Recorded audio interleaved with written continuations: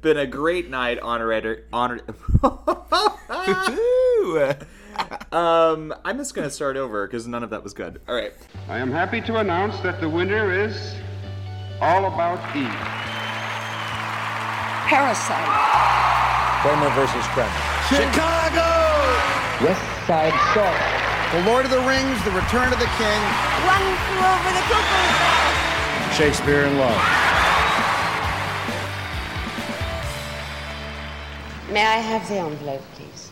It is April 11th, 1988, just a little under 4 months before I was born, and we are at the Shrine Auditorium in Los Angeles, California, where we are presenting the 60th Annual Academy Award statuettes to the best films of 1987.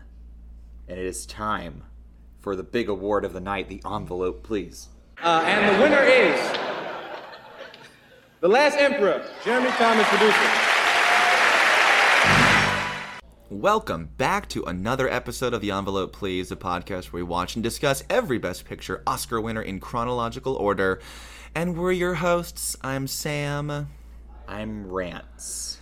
I love that you said that we have now moved to the Shrine Auditorium. This is kind of the only note that I have for our ceremony. We're in a new locale, and this is so interesting because this was such a change up from, the traditions of past always being at the Dorothy Chandler, that a lot of the drivers for the celebrities got lost on the way to the shrine in downtown LA. Apparently they had no clue where they're going. Remember, this is before smartphones, before Google Maps, before all that, extra handy stuff. So they all got lost, I guess. So actors like Cher, Meryl Streep, and a really pregnant Glenn Close just decided to ditch their cars, and they walked to the venue on foot so they could make it somewhat on time. I think that's hilarious.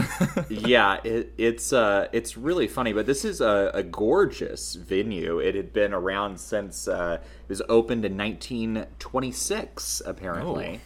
Oh. And it's a beautiful venue, and pretty much until we go to the Dolby, we're gonna switch between the Shrine and the Dorothy Chandler. So you're going to see a lot of both in the next decade and a half before we head over to what was then called the Kodak, is now called the Dolby. True. Theater. At least I think it's still called the Dolby. Wasn't there almost a change up a couple years ago? I think there was. No, I think you're right. I honestly, I don't think I've been on Hollywood Boulevard in quite some time, so I'm not even sure what it's called. I think it still says Dolby on the front, though. I think it Not does. Since the days you used to play Spider-Man, right, on the sidewalk? Correct. You got $1? Come take your picture. Wow, you're only charging $1? You must have been really sad. Spider-Man. This ceremony is interesting because it took place during the writer's strike of 1988, which was a strike that put, it made it to where there were a lot of weeks that new episodes weren't airing of television shows and, stalling on various films and whatnot, but it also made it to where there were no guild writers who could work on material for Chevy Chase for the ceremony. And, of course, Chevy Chase was in the WGA, so he couldn't write his own material for it. So wild. So there is, he has a monologue that makes reference to that, that has some jokes about that. And he also does reference the fact that Glenn Close is pregnant, mentioning that she brought her obstetrician with her. Just in case. This is an interesting ceremony because it is the 60th, and anytime we get an anniversary year, we do get a plethora of old stars, of course, showing up. And just when you watch the opening with Chevy Chase, they flash the audience, and you see a close-up of Celeste Holm. Ooh. You see Joan Fontaine in the audience, and that's really interesting because one of the presenters is her sister, who she supposedly was not speaking with at this point in time, Olivia de Havilland. And apparently, when the Academy invited them both, somebody put them right next to each other in the hotel in adjoining or next door rooms, adjoining rooms, something. Whatever happened, Joan Fontaine was so furious about the way that she was treated by the Academy that she never went to an Oscar ceremony again. Oh my God. Jesus. I know. That's intense. And she didn't she was just a guest. She didn't present or anything. She probably was upset about the fact that she didn't present and her sister did too. I'm sure. There's also, you can find on YouTube, there is a magnificent montage they show of clips from all of the ceremonies up to this point that Charlton Heston introduces. That includes, just all the big, like the streaker and yes. Our favorite thing in the world, which is Ingrid Bergman saying, "It's a tie." It's so good. Eva Marie Saint saying that she might have the baby right there. All the good stuff. But it also, I was very happy to see, included Greer Garson saying the words Star Wars! just randomly in the middle of it. So please go look up that amazing montage.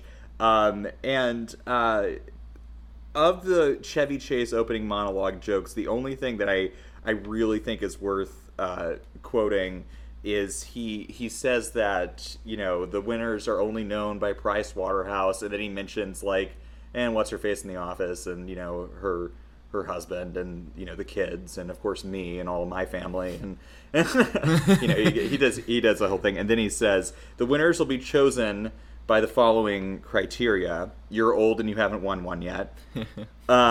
Yes. If you're young and funny and your name begins with Steve or Steven, you are ineligible for an Oscar. Oh, Jesus. If you live in the neighborhood and your movie is up for Best Picture, you cannot be nominated for Best Director. Accurate. If you are in a fitness video series, or if you do promos for fitness clubs, you are eligible. And beards are in, and then he puts on a fake noses and say that fake noses won't do. And then he poor goes, Steve right, Martin.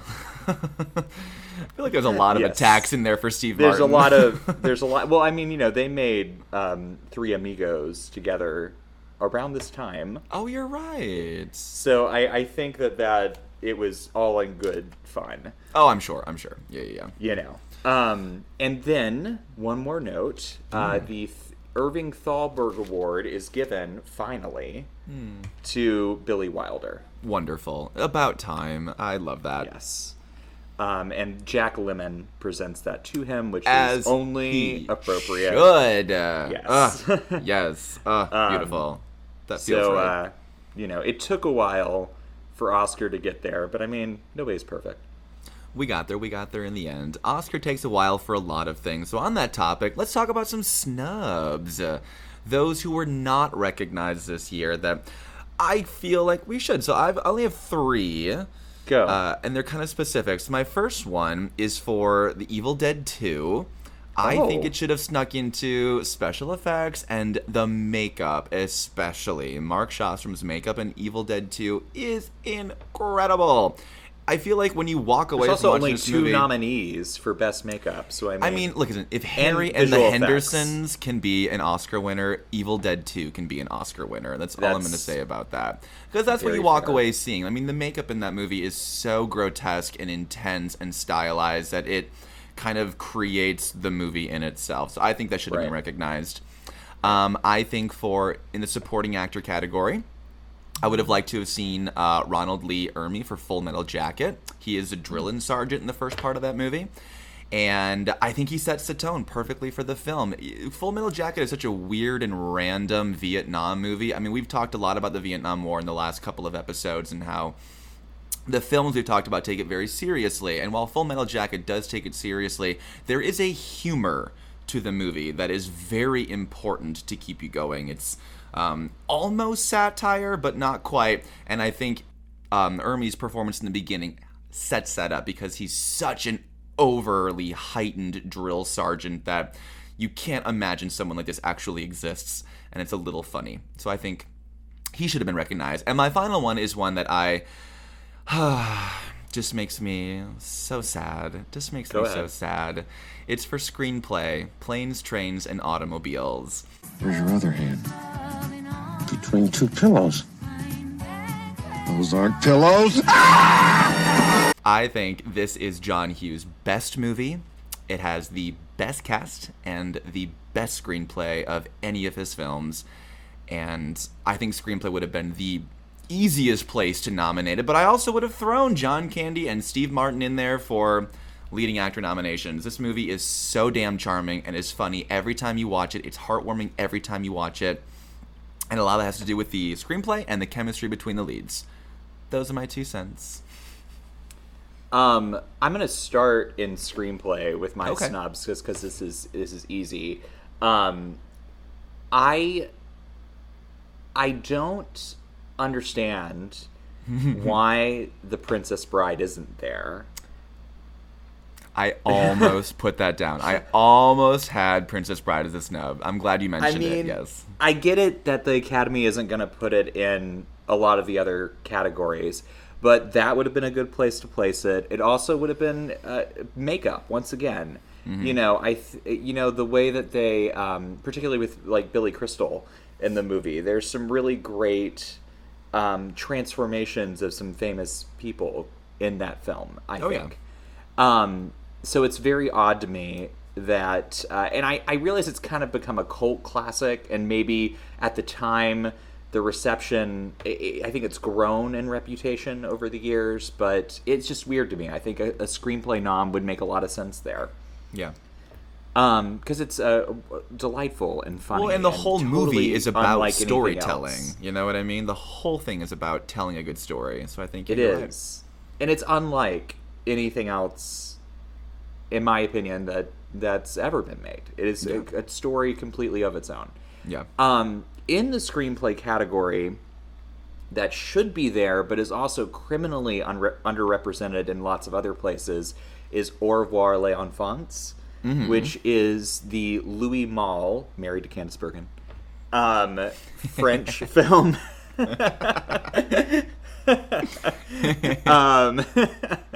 Not anymore, because he died. But gotcha. He was, up until his death, married to Candice Bergen. And the movie is about 2 boys in a boarding school, and one of the boys is Jewish, and one is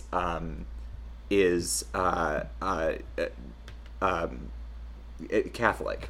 And they are in France, and the Jewish boy is being hidden there in order to avoid abduction from the Nazis during the occupation. And it's just a harrowing, very depressing, absolutely heart-wrenching story. And it was nominated for Best Foreign Language Film. It didn't win. But I think it should have been in the Best Director and Best Picture categories. And, you can pick what you think needs to be taken out. By Hope and Glory.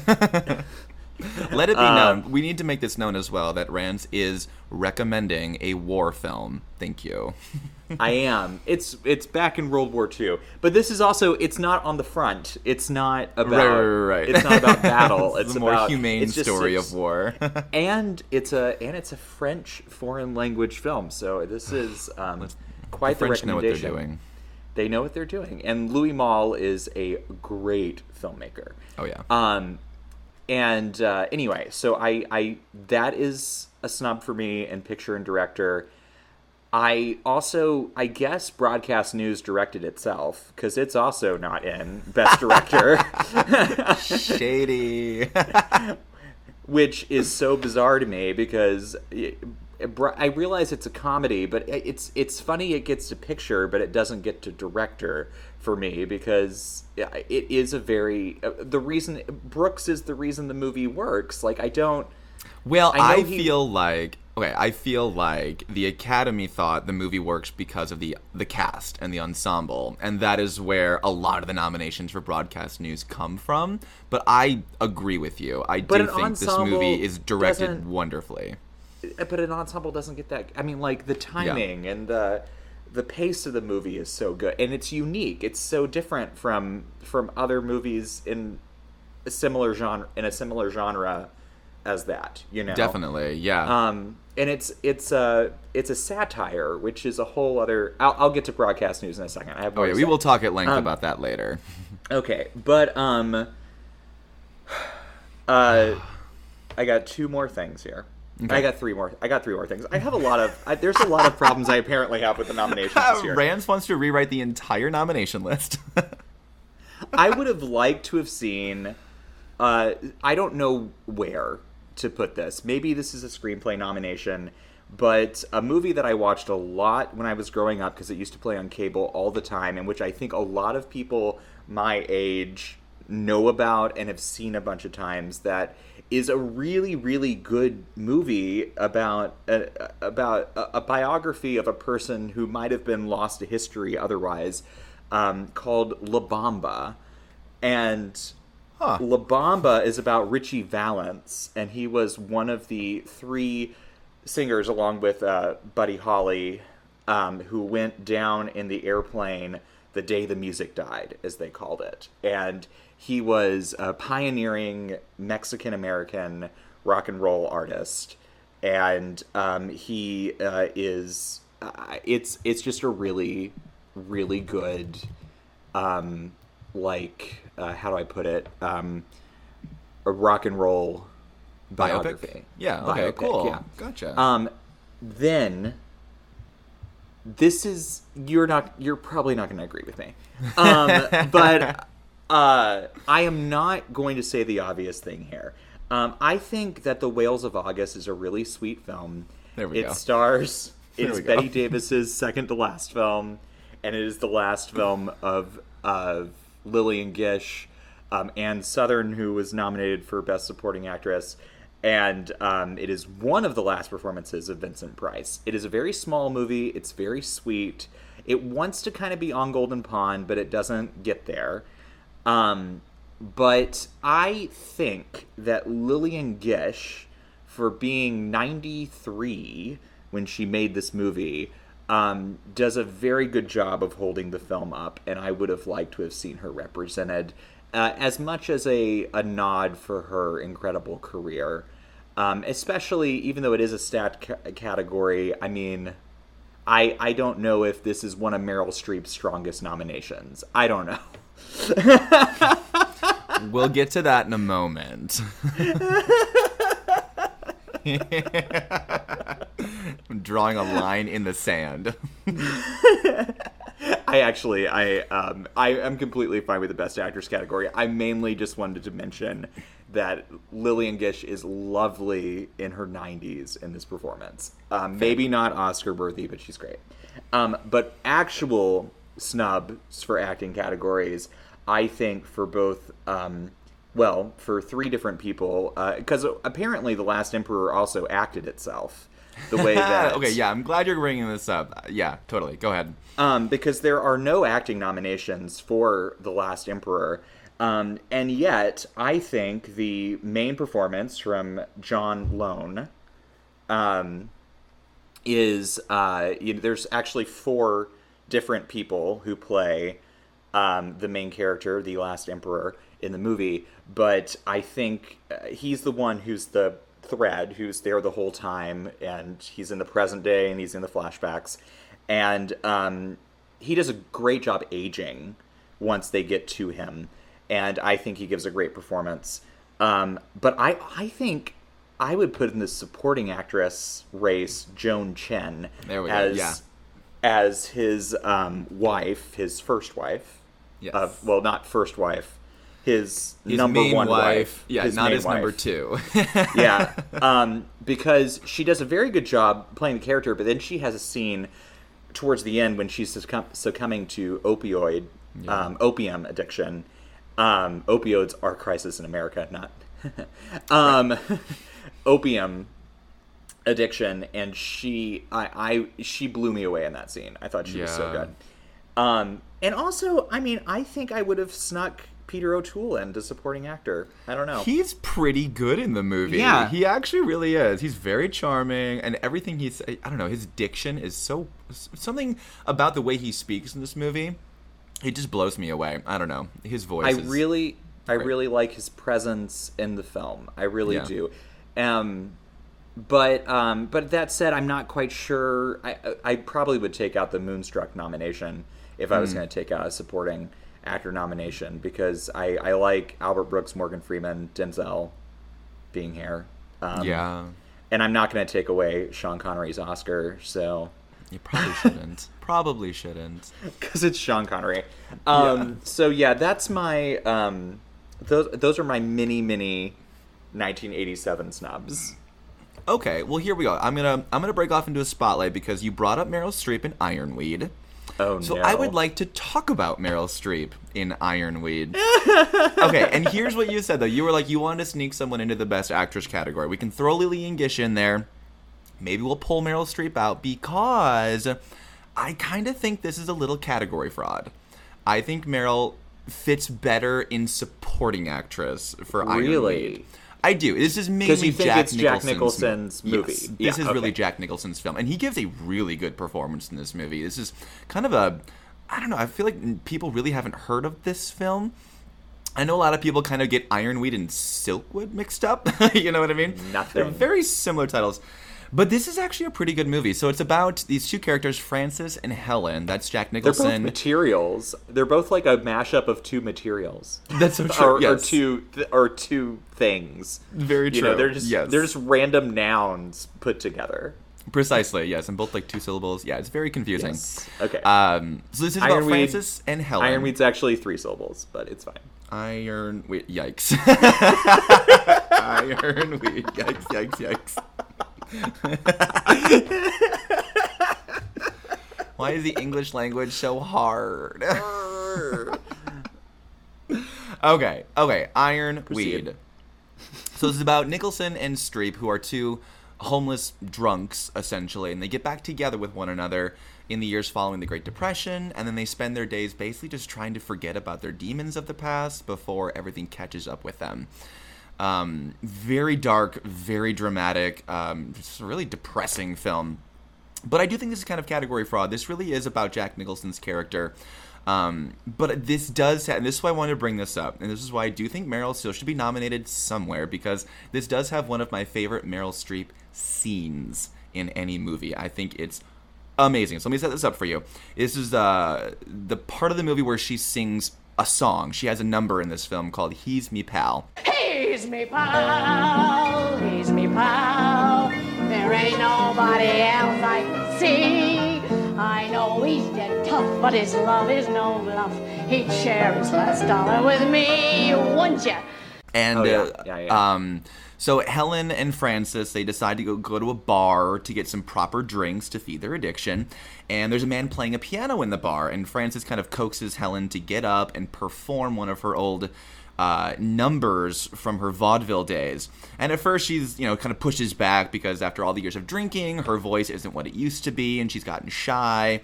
But eventually she gives in. So she gets up on the stage and starts to sing, and it's absolutely marvelous. I mean, everyone stops what they're doing.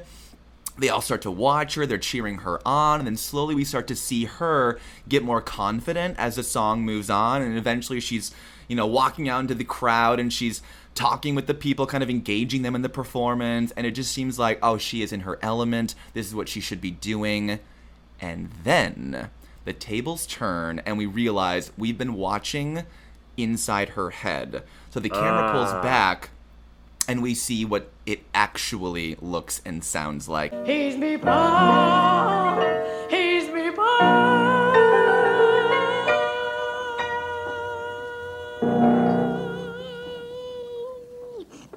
voice is scratchy. It's clearly damaged. She has no stage presence. No one's really watching, and those that are kind of giving her a confused look, like, what is this woman doing up here? So finally the number ends and no one claps, so she sits down and she's so embarrassed and she's just defeated. And to me, that kind of sums up the whole movie. That's kind of how you feel throughout this entire film. And I don't know, there's just something about that scene where you see that switch in Meryl's eyes from this wonderful performance to realizing, oh, I can't do this anymore. I can't do it anymore. And I just think, oh, it's breathtaking. It's super breathtaking. And we get to see Meryl Streep sing. And any movie where she sings is okay in my book. This is not the first time she has sung on film. True that. But this is definitely the first time we hear her pipes. Like, when she's singing in the version in her head where it's really, really good, like, you're like, oh, Meryl can sing, And she can. She was Just so everyone is clear, Sam would buy the album if she ever chose to release one. We'll buy anything. So, yeah, I think justice for Meryl Streep and Ironweed. She's great. Maybe supporting nomination. But yeah, I just want people to go out and watch this movie. I think people would really like it. It's kind of a hidden gem in Meryl Streep's archive.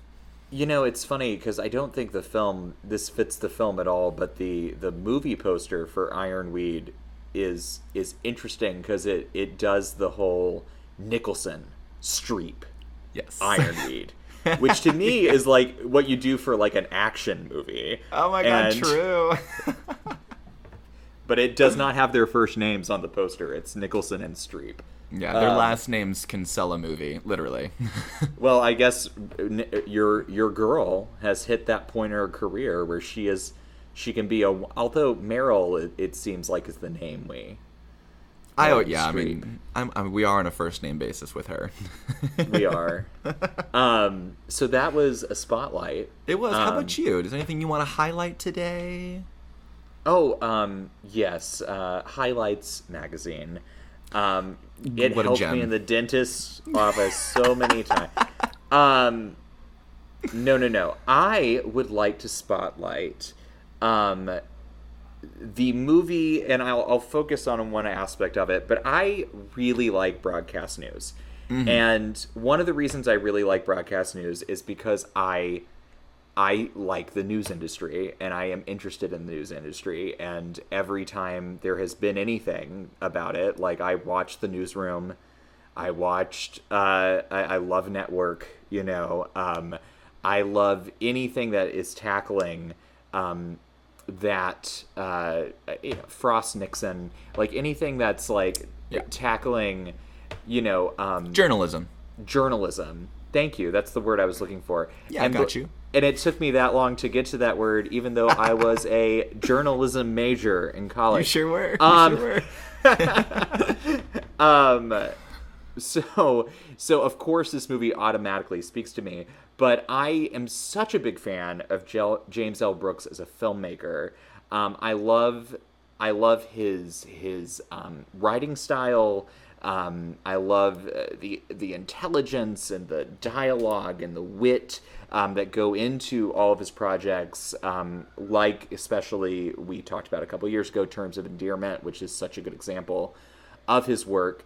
And I think that broadcast news might be superior to, Terms of Endearment. It's a bold sentence. I know it is a bold sentence. It certainly has not had the same cultural impact, and Right. It isn't a tearjerker, but it is a movie that is about ambition and trust. And, basically the story has to do with Holly Hunter. She's a news producer, and it's kind of this triangle between her and this more seasoned, but not as what's the word I'm looking for? Not as charismatic journalist, and his less experienced counterpart, but the very good-looking and charismatic William Hurt. So it's Albert Brooks and William Hurt. And everybody in this ensemble is great. They were all nominated. Albert Brooks very rarely makes movies that he didn't write and direct himself, and so this is one of the few times you get to see him doing someone else's work. And this is one of his better performances. It's really interesting to me. I think that maybe there was a little bit of category fraud here, because his and William Hurt's roles are not that different in size. Would you agree with me? I would agree with that. And yet they're I know, right? Isn't it funny how they put the more charismatic one in the leading category and the less charismatic one in supporting? Isn't that funny? Oh, Hollywood. But I feel like the movie is more about Albert Brooks than it's interesting. It's a weird or Holly Hunter, really. But the movie is Holly Hunter's film, and that's where I wanted to land, because I really like Holly Hunter. Holly Hunter has a very interesting run in the late 80s, early 90s. We of course will get to her Oscar win and double nomination in a few years. But it's so interesting to me because Holly Hunter has a voice that is unlike anyone else before or since. She has the thickest Southern accent of anyone in existence, and there's absolutely no reason why you would associate somebody who has such a distinct voice, such a distinct Southern accent with how am I putting this delicately? Movies tend to steer, as a Southerner, movies tend to stereotype people who are very obviously Southern as being dumb and hickish and rednecks. And you get, like, deliverance out of accents, usually, Southern accents. And this movie allows Holly Hunter to not only have her natural accent, but be intelligent and ambitious and assured. You missed him! We only have 10 minutes left. How can you talk to me about parking problems? No, not you'll try. You'll do it. Do it! Or I'll fry your fat ass, Estelle. Goodbye! And I really like that they didn't make her sound Midwestern to play this part, if that makes any sense. Yeah. And that we get authentic Holly Hunter just being Holly Hunter. And she's plucky and she's adorable and she absolutely nails this role. But I think the reason it works and the reason it feels authentic is because she feels like an authentic person. She doesn't feel like something, it's such an interesting contrast to Faye Dunaway's producer character in Network, which has her mid-Atlantic accent and it's operatic almost in style. And then we get this movie, which is a different tone, still about broadcast news, but you get a character who is far more grounded and real and really does feel like the girl next door, authentically American, if you will, Southern American at that. So yes, I just like that. I just like the movie a lot. I think it's a very good film. It is a I like really Holly good movie. Hunter. I like Holly Hunter in the film. So I don't think she's my winner, but I do think I'm very supportive of her nomination here, and hats off. Definitely, I couldn't agree more. And Broadcast News is a great movie, and it did have the second highest number of nominations going into this ceremony. Not Best Director. But not Best Director. But it did have 7 nominations. But there was one film that had more nominations. 9. Yes. And that was The Last Emperor.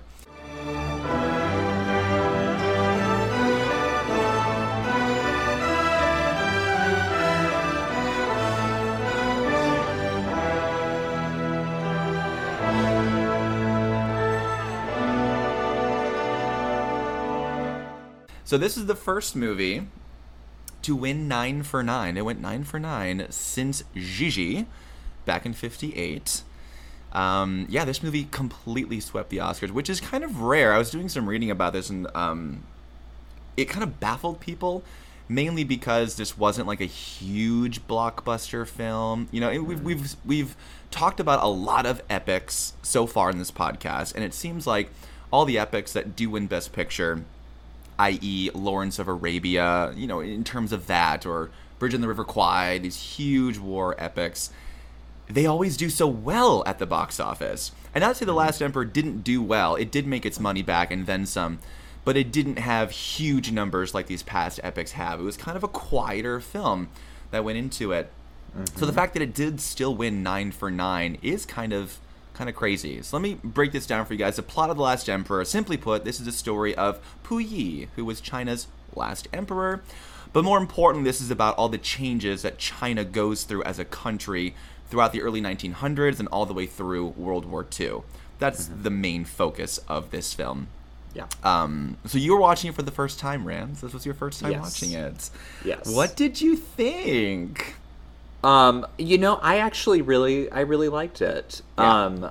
I have to say it is, you know, I'm going to preface here, like, I would love the movie to be a half hour, 45 minutes shorter. Yeah.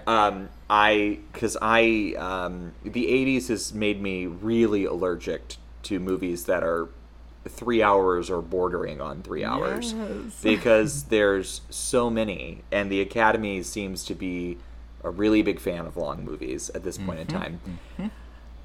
And I think that has to do with the Academy, with this general feeling, I think that was happening at the time, that length equals prestige.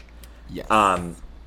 And I do think that sometimes, you know, brevity is more effective. But this movie is trying to bite off a lot. You know, it is a biographical film that is dealing with the entirety of someone's life. And that's always a tall order. And I think it's really interesting that this movie takes the same approach that Lawrence of Arabia did, where you start at a later point and then you keep flashing back. It seems almost as if David Lean almost created a template that then became how we handled biographical dramas from there on out. Sure. Well, same with Gandhi too. And Gandhi, that was the other one that did the same thing. This one does more back and forth between present day and flashback than those movies do, but it's really effectively done, and I think the reason the movie really, really works, and part of it has a lot to do with the fact that they were able to use the actual locations. The real Forbidden City, yeah. The real Forbidden City. But the visuals in this movie, the shots, the atmosphere, the art direction, it won these Oscars for a reason. Absolutely. The art direction, the costume design, the music that gives you the atmosphere, it's all so stellar. And this is one of the most visually interesting movies I think I've ever seen. Definitely. Every shot is a piece of art. Very that, and also the coloring of this too is super important. You know, he colors the film differently with flashbacks versus present day, which I know is kind of common now, but he does it a little differently. Like, it's very like gray tones, very cool colors for the present day when he's going through prison and what do they call it, where you're reintroducing you back into society. I can't think of the word now. Anyway, and then the flashback, so it's almost like there's like a golden reddish kind of tint to the coloring of the photography in the flashbacks, and it works really, really well. The word I kept seeing pop up over and over again as I was reading reviews and people's think pieces about this movie was, this movie is a feast. You are getting breakfast, lunch, dinner, 3-course meals every single time watching this movie. It holds nothing back. I mean, I think I read somewhere they use like 19,000 extras for this movie. Like, that's stupid. It's stupid. Decadent. It's so decadent. Very that. You but know? It all works. You know, it really does. I agree with you. I think this movie works really, really well. My absolute favorite part of this movie, and I watched this a few years back, and it was kind of neither here nor there about it, but when I rewatched it for this recording, the ending of this movie really got me. I think it's the best ending I've seen in a while. You know, we get him going back to the Forbidden City as an old man, and he, you know, walks up and he sees his throne, the chair he used to sit in. I think it's called the Dragon Throne. He used to sit in, and right about when he's about to sit on the chair, this little boy stops him and tells him, "You can't sit there." You are not allowed in there. Who are you? I live here. I'm the son of the guardian. Well, I used to live here too. That is where I sat. Who are you? I was the Emperor of China. And they have this funny back and forth, and he's proving to this kid, he has to prove to this kid somehow that he was once the emperor. And from behind the throne, he pulls out the little container that he was given as a kid himself, and inside is the grasshopper. And when that grasshopper came out, I'm getting chills right now actually talking about it. It gave me so many chills. It really got me. I was like, this proves everything. The grasshopper's still alive. I was like, this is good. That is genius filmmaking. I thought that was brilliant. It's such a beautiful moment. Yeah, it's fantastic. God, it really is a great film. I really do think so. And I think it tells the history and the story of China really well, too. Yeah, I mean, this movie literally shows how China moved out of imperialism and into present-day communism. Like, that's a lot to tackle for a movie, but this one does it well. And what's really, really interesting, too, about this being an epic and a biopic is, normally with these epic films like Gandhi or your Lawrence of Arabia, the main character is the one creating the change, right? They're the ones fighting. But the cruel joke about The Last Emperor is Puyi has no power. He makes no change. All the change is happening around him. In fact, he's even being used as a pawn by other people to enforce these new changes, which is really, really interesting. You know, like, he literally, like, Puyi has no control over anything. He can't do anything. That's kind of the point of it. And I just think it's interesting to focus a narrative around such a passive character, but I think it still works, you know, because I guess we kind of all are Puyi, trying to work through all the changes that are going through China during these years, you know, and navigating all that. Also, I mean, you can, if you want to take that comparison, you know, most of us are not going to have the upbringing that he did. But we, you know, in earlier in life, there is this feeling of, I'm very important and I can do anything, and I'm going to take the world by storm and be famous, or whatever, you know, our hopes and dreams are. And as you become older, you kind of come down to earth. Right. And so while his journey might be a very extreme version of that, I think most people, you know, end up going through that and then, you know, ultimately landing in this kind of humble place. And humble, that's such a good word to describe it, because we literally see Puyi go from being an emperor of China to being a gardener. And the funny thing is, as a gardener, that's the happiest we see him. And I think that's beautiful. There's something really poetic and wonderful about that he's finally able to find happiness in the later years of his life doing something as simple as attending to people's plants. You know, I just think that's really cool. I think that's, it says a lot right there. Okay, so let's get into the Best Picture race here, because I think this is one of our stronger Best Picture categories that we've had in a little while, at least. You know, the only one I haven't seen is Hope and Glory. I'm so sorry I didn't watch that one. But I know these other ones inside and out, so I kind of want to know. I want to know your thoughts. Let's get into this debate. Do you think The Last Emperor deserves Best Picture? Just Best Picture. We can still give The Last Emperor all the technical awards that it definitely deserves, but Best Picture. I don't have a problem with it winning. Okay. This isn't something that I feel strong enough about to take away. Of these movies, I still would say Broadcast News is probably my favorite. Mm-hmm. But I also think Last Emperor seems more like a Best Picture winner. Kind of does. I'm not going to give it to Moonstruck. Moonstruck's fine. I'm just not going to give it to it. Fatal Attraction, I think it's a really... it's just not a Best Picture winner. I don't know. It doesn't feel like it to me. But, there's just certain movies that feel like... I don't know. Hold on. Let's back up for just a moment. Okay. Let's talk about Fatal Attraction. Okay. This was a big movie. Huge, it's huge. And kind of created that sort of sexual thriller subgenre. Yes. And, in my opinion, has Glenn Close's best performance. She would be my pick for leading actress. What am I supposed to do? You won't answer my calls. You changed your number. I mean, I'm not going to be ignored, Dan. Yeah, she should have won. You're correct. Absolutely Sorry, Cher. should Sorry. have won. Sorry, Because Cher. Cher is beautiful in Moonstruck. She's funny, she's charming, she's everything she needs to be.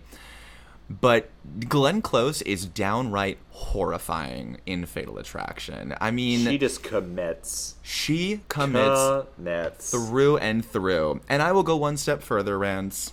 Fatal Attraction is my best picture of 1987. Okay. I could watch this movie any time of the day, any day of the year. I don't care. I never get sick of it. I don't know what that says about me, but I fucking love Fatal Attraction so much. Well, God, I love this movie. I mean, if we can maybe go back and give Cher an Oscar for Silkwood. I would be okay with that. Honestly, I think she's brilliant in Silkwood. But I mean, it's funny, Cher is such an iconic winner, and her outfit's so iconic, and the moment's so iconic but it's hard to separate and then realize, but like, what is the best performance in this category? 100%. I mean, my God, how can... Give it to Glenn Close. Give it to Glenn Close. And, what I was going towards is that Fatal Attraction doesn't feel like the genre of a Best Picture winner, which is a really hoity-toity thing to say. Yeah. And it just, like, usually we turn the genre that wins on its head so infrequently. Fatal Attraction would have been a really fun way to do that. But I think the stronger horror-tinged Best Picture winner is coming up in a couple of years. Good evening, Clarice. Very true, very true. I mean, I honestly think it's even shocking and surprising that Fatal Attraction is nominated for Best Picture. I think that in itself is kind of incredible. I am one to... If Last Emperor had not won Best Picture, I'm not sure it's something people would still discuss. Fatal Attraction did not need to win Oscars to be the iconic film that it was. And sometimes I think winning Best Picture is about keeping it alive in the conversation. Oh, yeah. Definitely. So, and it's also like the Academy wants to choose the strongest representative for movies as a whole. And I think giving it to Fatal Attraction isn't saying what they really want to say. I mean, yeah, Fatal Attraction is kind of a messy movie. It's, you know what I mean? It's very different from your Last Emperors, right? It will not be ignored, Sam. My God, there's just so many iconic moments in Fatal Attraction when she's just sitting there clicking the lamp on and off. I was reading an interview that Glenn Close did one time about Fatal Attraction, and even before she took the role, she went to multiple psychiatrists in like institutions and whatnot and asked them, showing them the script and basically said, is it actually possible for a human being to do this? Would a human being act this way? And a lot of them told her, like, well, if it's this condition, we can see this happening. So it wasn't until she finally got confirmation from doctors that this person, this character, could feasibly exist. Yeah. She said, okay, now I can do the parts. And I think that's then fabulous. she went out and bought a rabbit. And she did. And a little negligee. You don't want to know the commitment she put into preparing with rabbits. No, I'm kidding. I also feel like Fatal Attraction is such an 80s movie. It's between so like 80s. You know what I mean? Like the hairstyles, the clothing, the cars they drive, the technology they use. It is so 80s, and I think it's kind of a fun time capsule every time you rewatch it, to see all that stuff kind of flash up. I love that. Oh, I've been in such an 80s place recently that I totally dig that. I'm watching the old show Moonlighting right now. Okay. Yeah. I'm in a very 80s place at the moment. Well, good, because that's still the decade we're in. Yes, although we only have 2 more years left in this decade. But we're not gonna discuss the 88 Best Picture winner yet, because we got something special planned for you guys. What's that? Tell me more. We're gonna mark. We always do our anniversary list, and we're gonna have one next week. And I don't think we've determined how many we're going to do. We'll talk about that off podcast. But Sam and I are going to rank what we believe are the best Oscar Best Picture losers for our next anniversary show. And you might end up seeing something like Fatal Attraction on that list.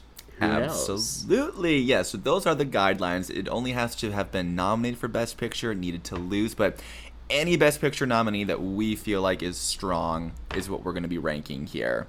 I think we'll probably do like 2025. That sounds good. You'll find out next week, but I'm sure our dedicated listeners probably already know a handful that both of us are going to be picking. We've made our cases over and over. They know this is the unofficial Heiress podcast. They know.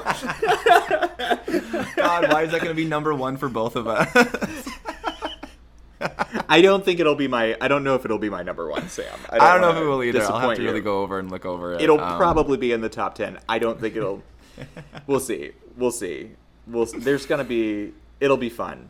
What decade do you think will be most represented on your list? I really have a feeling it might be the 50s. Okay. That's maybe. I feel like mine will probably be the 40s. Yeah, that was my next one. But now I'm thinking about the 60s, and there's a lot in the 60s too that I like. Oh no. The 60s, oh man, because the 60s has 67, and yes, there's also some movies I really like in the 70s too. So I don't know. This might be pretty spread out. I don't know. Maybe I'll even try to pull a few from each decade, and not have all 25 from one decade. Yes, something like that. I'll try and make it nice and even. We'll see what. Oh, you know what we should do? This just came to me. We may need to do. This is more, but we may need to do 30 just so it equals 60. Because then we both do 30 and then it's 60 total. We'll just have to go through them. We'll go through them faster. Oh, we will. That's very true. It'll be totally fine. But you guys listen to that next week, and then we'll return to our regularly scheduled programming, and the movie Rain Man, which was the first Best Picture I was alive for. Oh. The week after that. We will see you then.